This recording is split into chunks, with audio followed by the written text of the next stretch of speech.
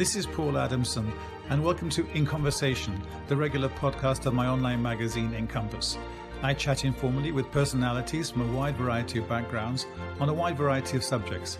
If you like this podcast, you can go to the magazine's website, encompass-europe.com, or any of the main platforms for free access to all the podcasts to date.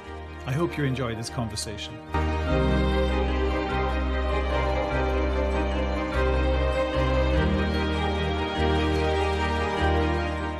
My guest is Fiona Hill. Fiona Hill is the Robert Bush Senior Fellow at the Center on the United States and Europe in the Foreign Policy Program at Brookings.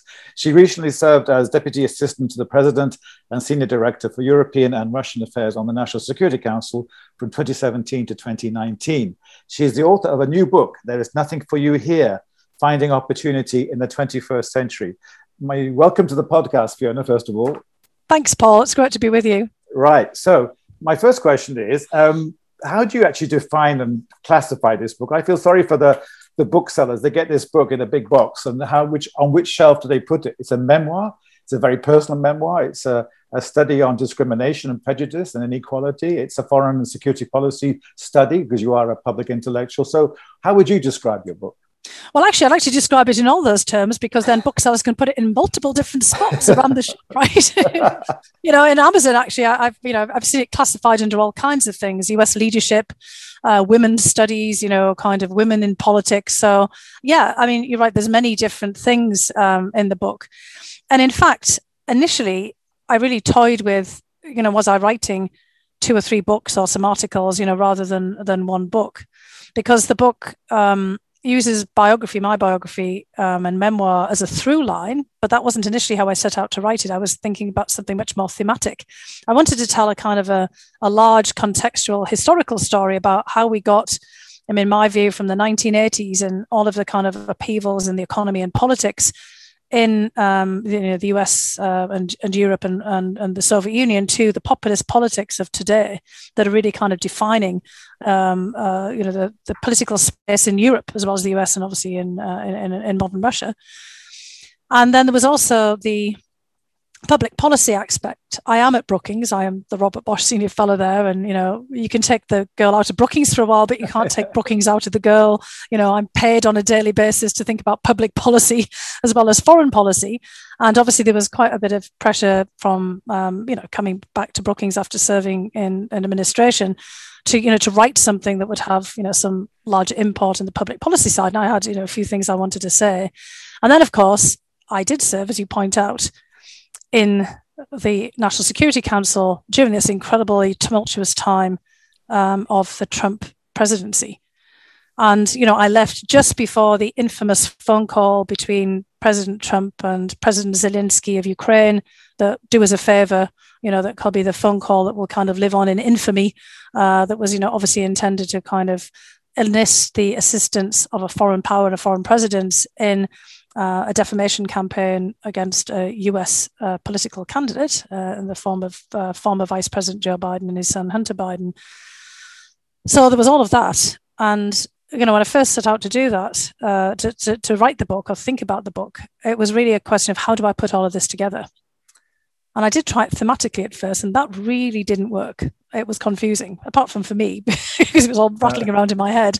But for, the initial uninitiated reader, they were like, oh, great material, really interesting, but where is this going? So that's when I turned to doing much more of this biographical memoirist style, something that I wouldn't have normally done. But, I'd done books like this before. I'd written a kind of a contextual biography, a quasi-biography of Vladimir Putin. That was much more thematic. But as a historian, I'd obviously looked at, the kind of the people in their times in this historical context, looking at biography as a vehicle for talking about a larger history. And so I had to step back and think, well, actually, this is actually you you're writing this about, but how could I place myself as a vehicle for a story about history? And actually, it wasn't all that difficult. Because, that period of my life from the 1960s, mid-1960s until today, there's been a lot happening. And I've had the good fortune, sometimes it didn't feel very fortunate, but to be the witness to a lot of this history close up. Well, as you say, I mean, public policy experts like you, and you're an example, you write biographies of other people like Putin, but not so much autobiographies. And it just seemed your story is quite amazing. As I progress through the book, your backstory, as the Americans say, is quite astonishing. And as you say, you are the exception that proves the rule of class of socioeconomic immobility in the early 21st century. You have succeeded against all odds in a way that many others and most other people, from given your background, have not. So you are the success story. And do you surprise? I mean, without sounding over immodest, are you surprised yourself by your success? Completely. You know, I mean, I never expected to do any of the things that I'm doing now.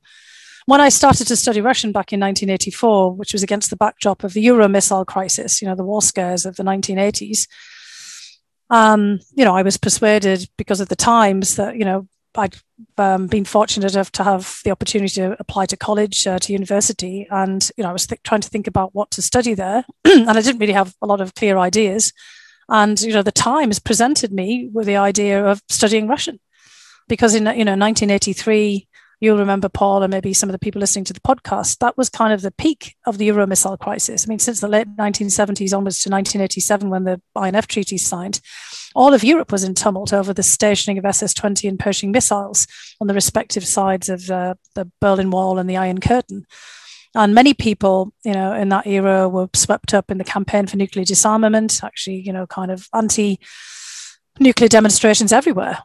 And, you know, a lot of people like myself and, you know, perhaps like you as well, you know, growing up in the UK, there was this sort of sense of impending doom at all times, public service announcements telling you to throw yourself in a ditch if you're caught out in the middle of a missile strike and a siren. And everybody in Britain, because Britain's so small, lived near an Air Force base with perhaps nuclear missiles there or an early warning station. And, you know, the whole popular culture was suffused with songs about nuclear war and films and books and TV series. It just sort of seemed like the end of times. And so studying Russian, you know, when I went off to university, it was 1984. There's George Orwell's Big Brother. I mean, Russia was inescapable and Russian with the Soviet Union. But, you know, I thought I'd be a translator at best, honestly. You know, that's the whole backstory. I thought that maybe, you know, someone like me from my background, maybe I didn't think about being a professor or an academic. I just thought maybe I'd study Russian. And I tried to put that to good use, and maybe I could help, you know, facilitate at some point some arms control negotiation. Maybe I could get a job at the United Nations as one of those translators, you know, sitting in a booth if I was good enough.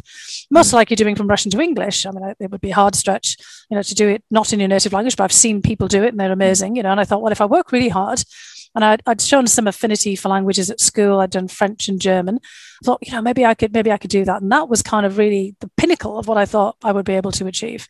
But I want to go back even further in your childhood, Fiona, briefly, the benefit of listeners. I think they'll be genuinely surprised and really shocked even to hear that, how you won this scholarship to it. You tell the story, it's your story, and how you couldn't take up the scholarship when you were 11 years old, is that right? To go to a better school, quote unquote? Yeah, I mean, Paul, we're of that generation that was shaped in the UK education system by the 11 plus. I was actually the last in the cohort, certainly in my region in the northeast in County Durham, to take the 11 plus because it was getting phased out in the 70s as the whole educational system was changing from an education with grammar schools where the kind of, you know, the students who really performed the best would be able to gain a place after if they passed the 11 plus exam and were in the top, you know, kind of cohort of their schools. You know, and for kids from working class backgrounds, that was the big game changer, the 11 plus and getting into a grammar school. It would be all paid for, but there was a very small number of paid places.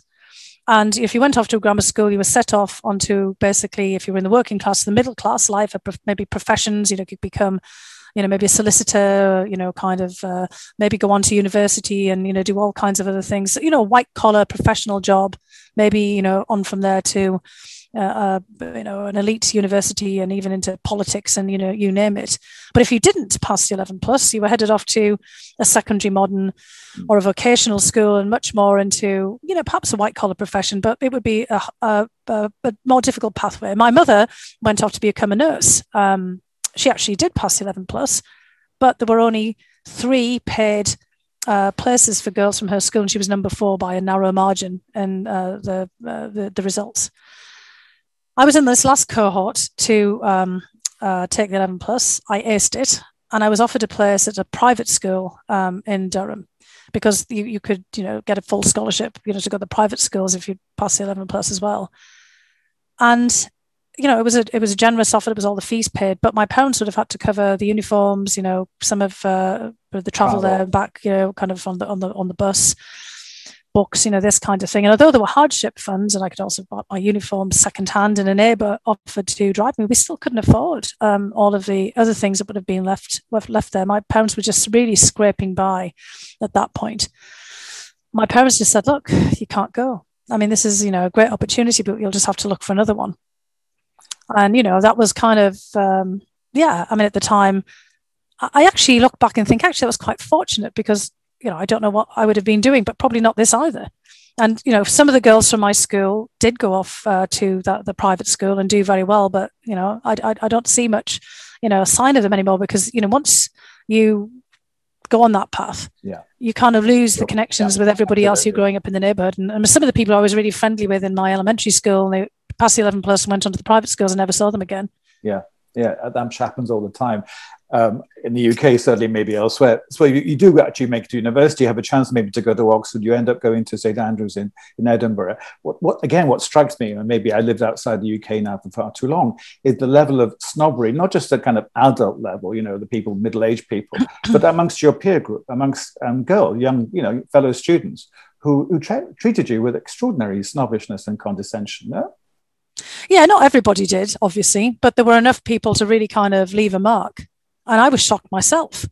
There's one episode or account in the book by a girl from Cheltenham Ladies College. And, for those of us in the UK, Cheltenham Ladies College is really a storied place. It couldn't be more different from Bishop Barrington Comprehensive School where I went.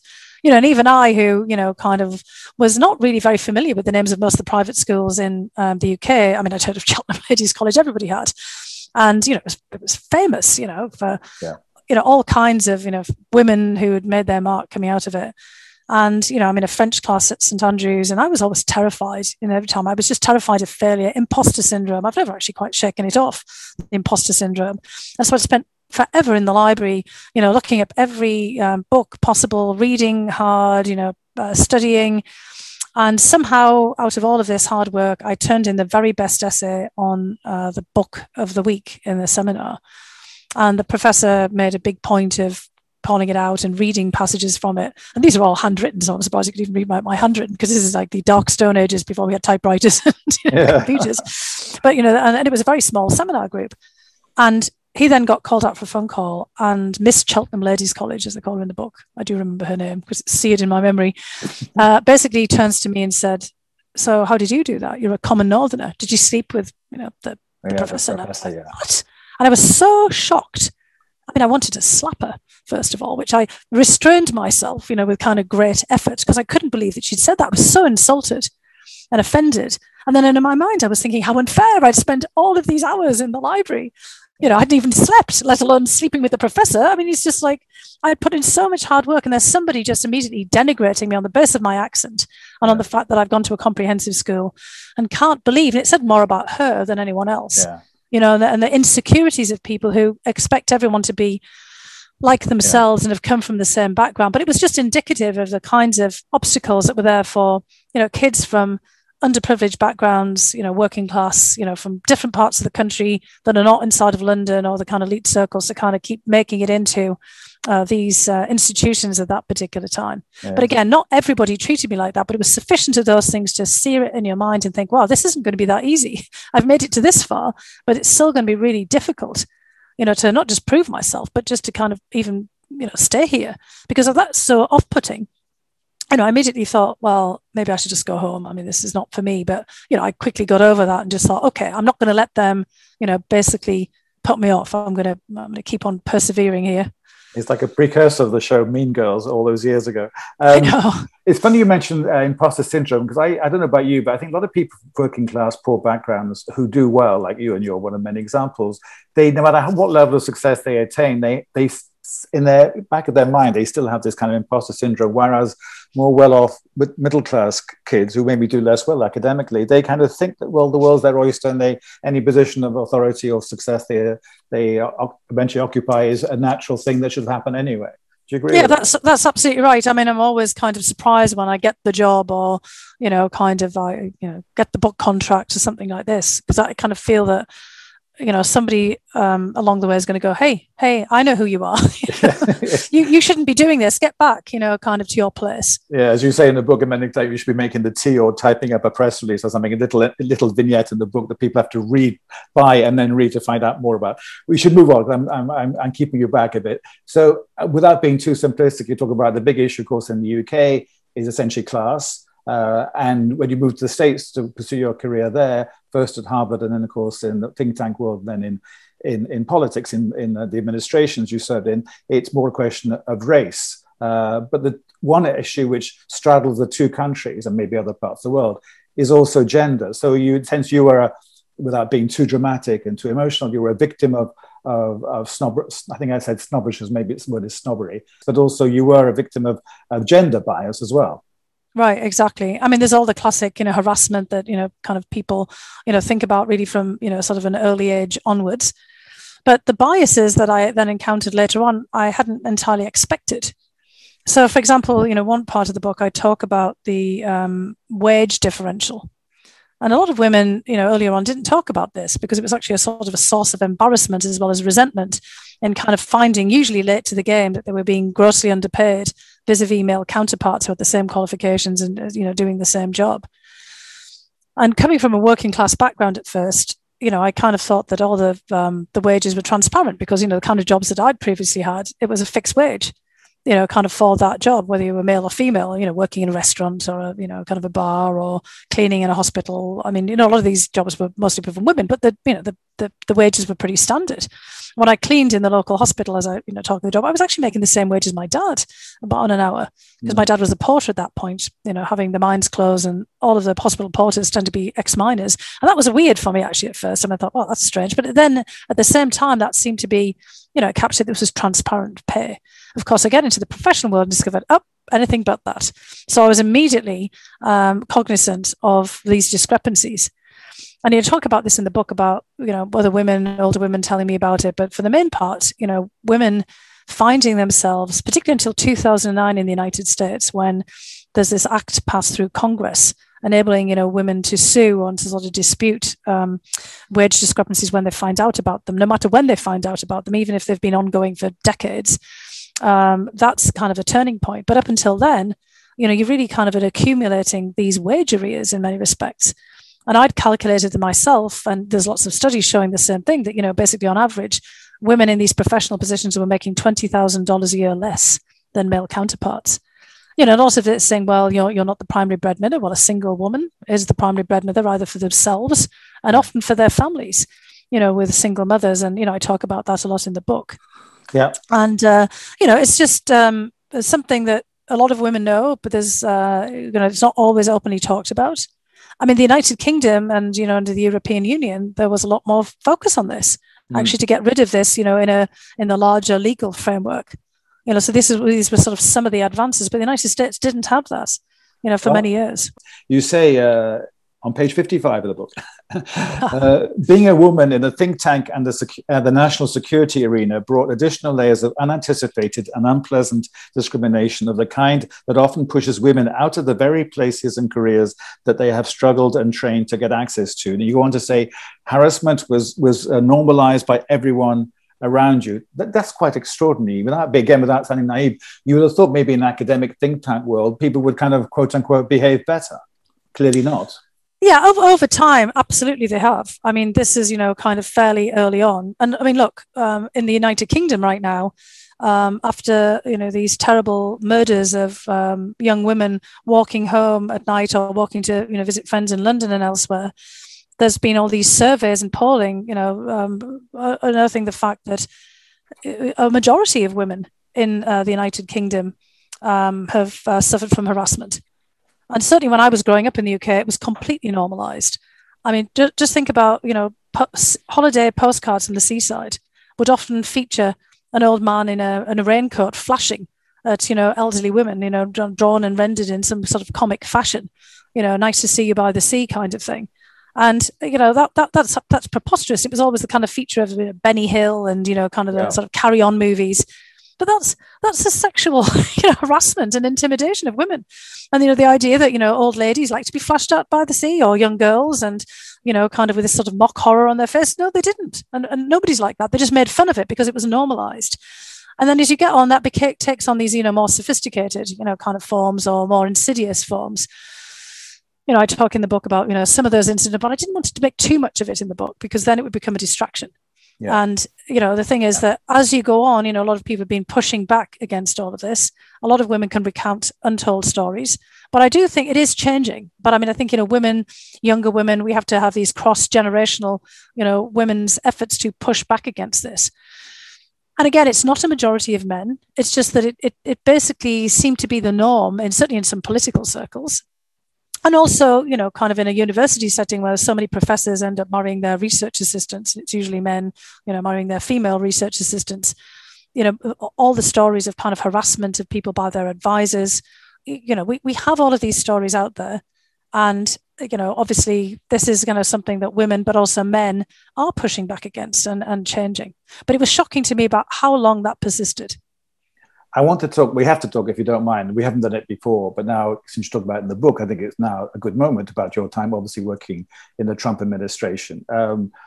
You say in the book, in a chapter entitled Russia Bitch, we may come to in a second, you say, I quote, "I did not join Donald Trump's National Security Council for the glamour or thrill of working at the White House. I wanted to serve my country, because you're now an American citizen, and I have felt I had something to offer. But in retrospect, I was naive about US politics and how much it was possible or not possible to get done in such a highly charged environment after 2016 election." You must have had quite a lot of grief and criticism from your friends and other people when you took the job in the first week. Now, now the time has moved on a bit. Are you able to talk a bit more about your decision, and whether you have any at the time, and whether you have any regrets 2 years, 3 years down the line? I have no regrets about doing it. I'd make the same decision again, even knowing what I know, because, I was really, pushed to try to do something about what had happened in 2016 with the Russian intervention and big influence operation in the US presidential election. And I'd been the national intelligence officer for Russia and Eurasia previously, through the end of the Bush administration to the Obama administration. A lot of the people that I'd worked with in the National Intelligence Council and the Office of the Director of National Intelligence were still in the government behind the scenes. I'd, continued to talk to people about what was happening. I initially thought that I might be able to give some advice to some of the people who'd reached out to me who were going into the administration. A lot of them were, although they were political appointees, were coming from the normal, Republican apparatus, not just from the campaign, but by strange coincidence, I'd actually met two of the people in Trump's campaign. One, when I was at the DNI, this General Flynn, who was my counterpart at the chairman's office, the chairman of the Joint Chiefs of Staff, and was a very different person then from what, he appeared in the political context, decade or so later. And then another was Katie McFarland, who ended up being the Deputy National Security Advisor. She was a member of the Council on Foreign Relations. She'd been through previous Republican administrations. I'd appeared on her Fox News show, which is online streaming, about my book on Putin, and I'd had all these interactions with her in these, professional settings. And, she'd reached out to me, for some general advice on, how to handle some of the issues. I don't think it was all necessarily taken. But then they suddenly asked me if I would actually consider coming in. And a lot of people who had been appointed, behind the scenes were people I'd worked with previously. And so I really thought that, okay, national security is of the uppermost. Everyone gets it, that we've got to do something about this Russia problem. And as I said, I did not fully appreciate what the swirl was like around Trump himself. I thought a lot of this was performance during the campaign. I discovered incredibly quickly, first few days, that actually the public-private thing is exactly the same. It's all performance all the time. And he did not care about the national security aspects at all. And some of the people around him didn't either. That wasn't the case with the cabinet members and most of the people in the administration. But it's just that whole churn.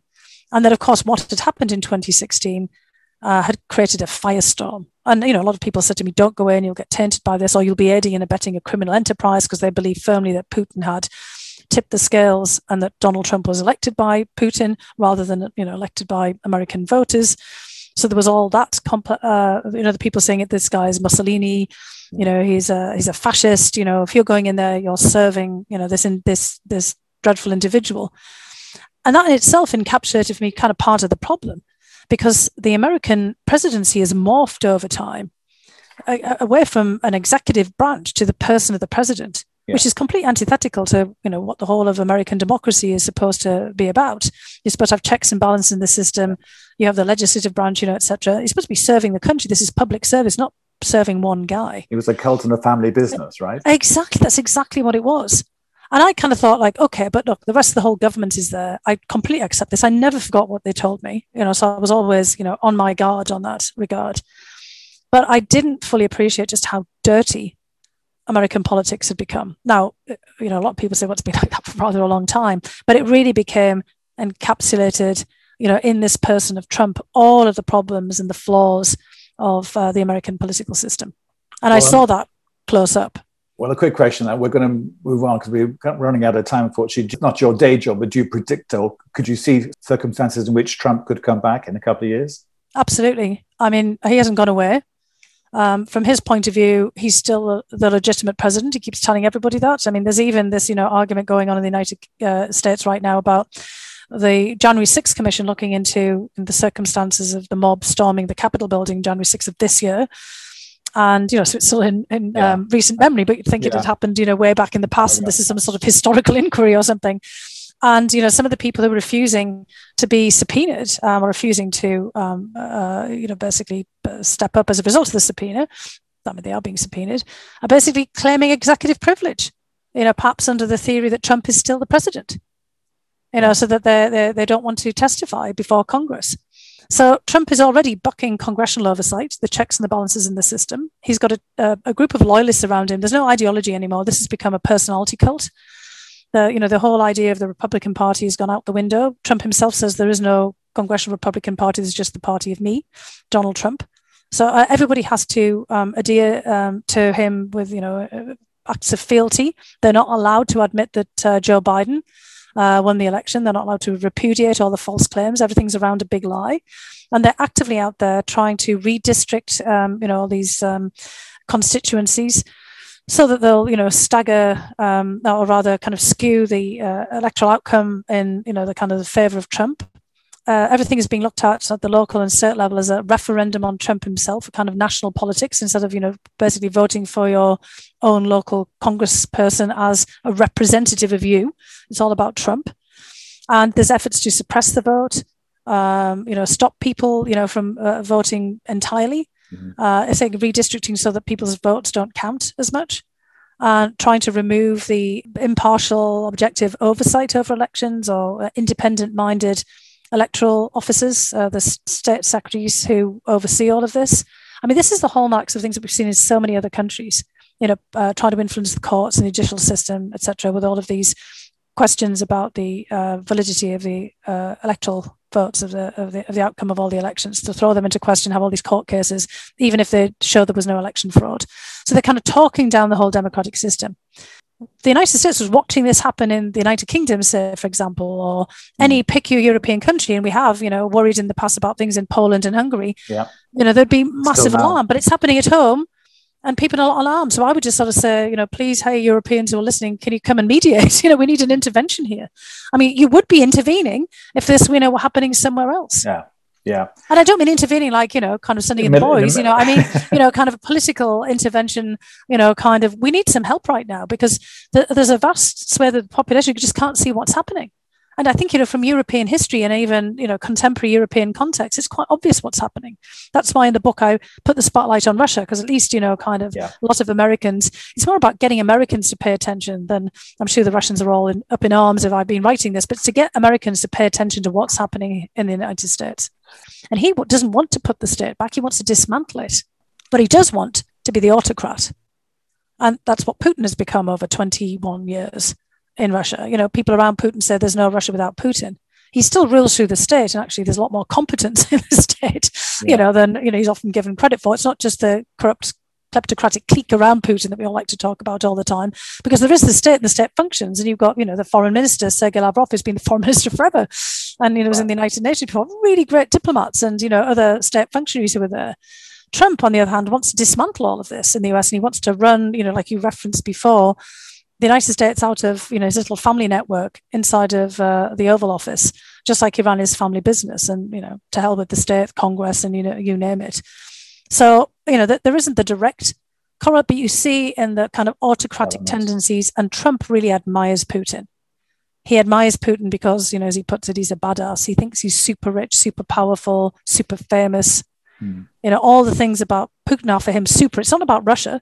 It's about, you know, he looks into Putin's eyes, and instead of, you know, seeing his soul, as Bush said, or seeing KGB, as Dick Cheney and Colin Powell said, you know, back in the day, he sees himself. I mean, Trump's just, you know, seeing a reflection of the person that he wants to be, which is super rich, super powerful, and super famous. And I know that sounds harsh, but I saw that with my own eyes. And you think he wants to come back and carry on the agenda when he can? Absolutely, he does. No, he wants to carry on himself. I mean, he really does see the sort of the presidency as his. And it's, you know, talked about in sort of almost monarchical terms. He sees himself as the king. Okay. And he's in Mar-a-Lago in his summer palace or his winter palace right now, you know, kind of plotting his return. Right. We covered a lot of ground, but we have to leave it there. Fiona Hill, thank you very much for your time. Thanks, Paul. It's great to talk to you today.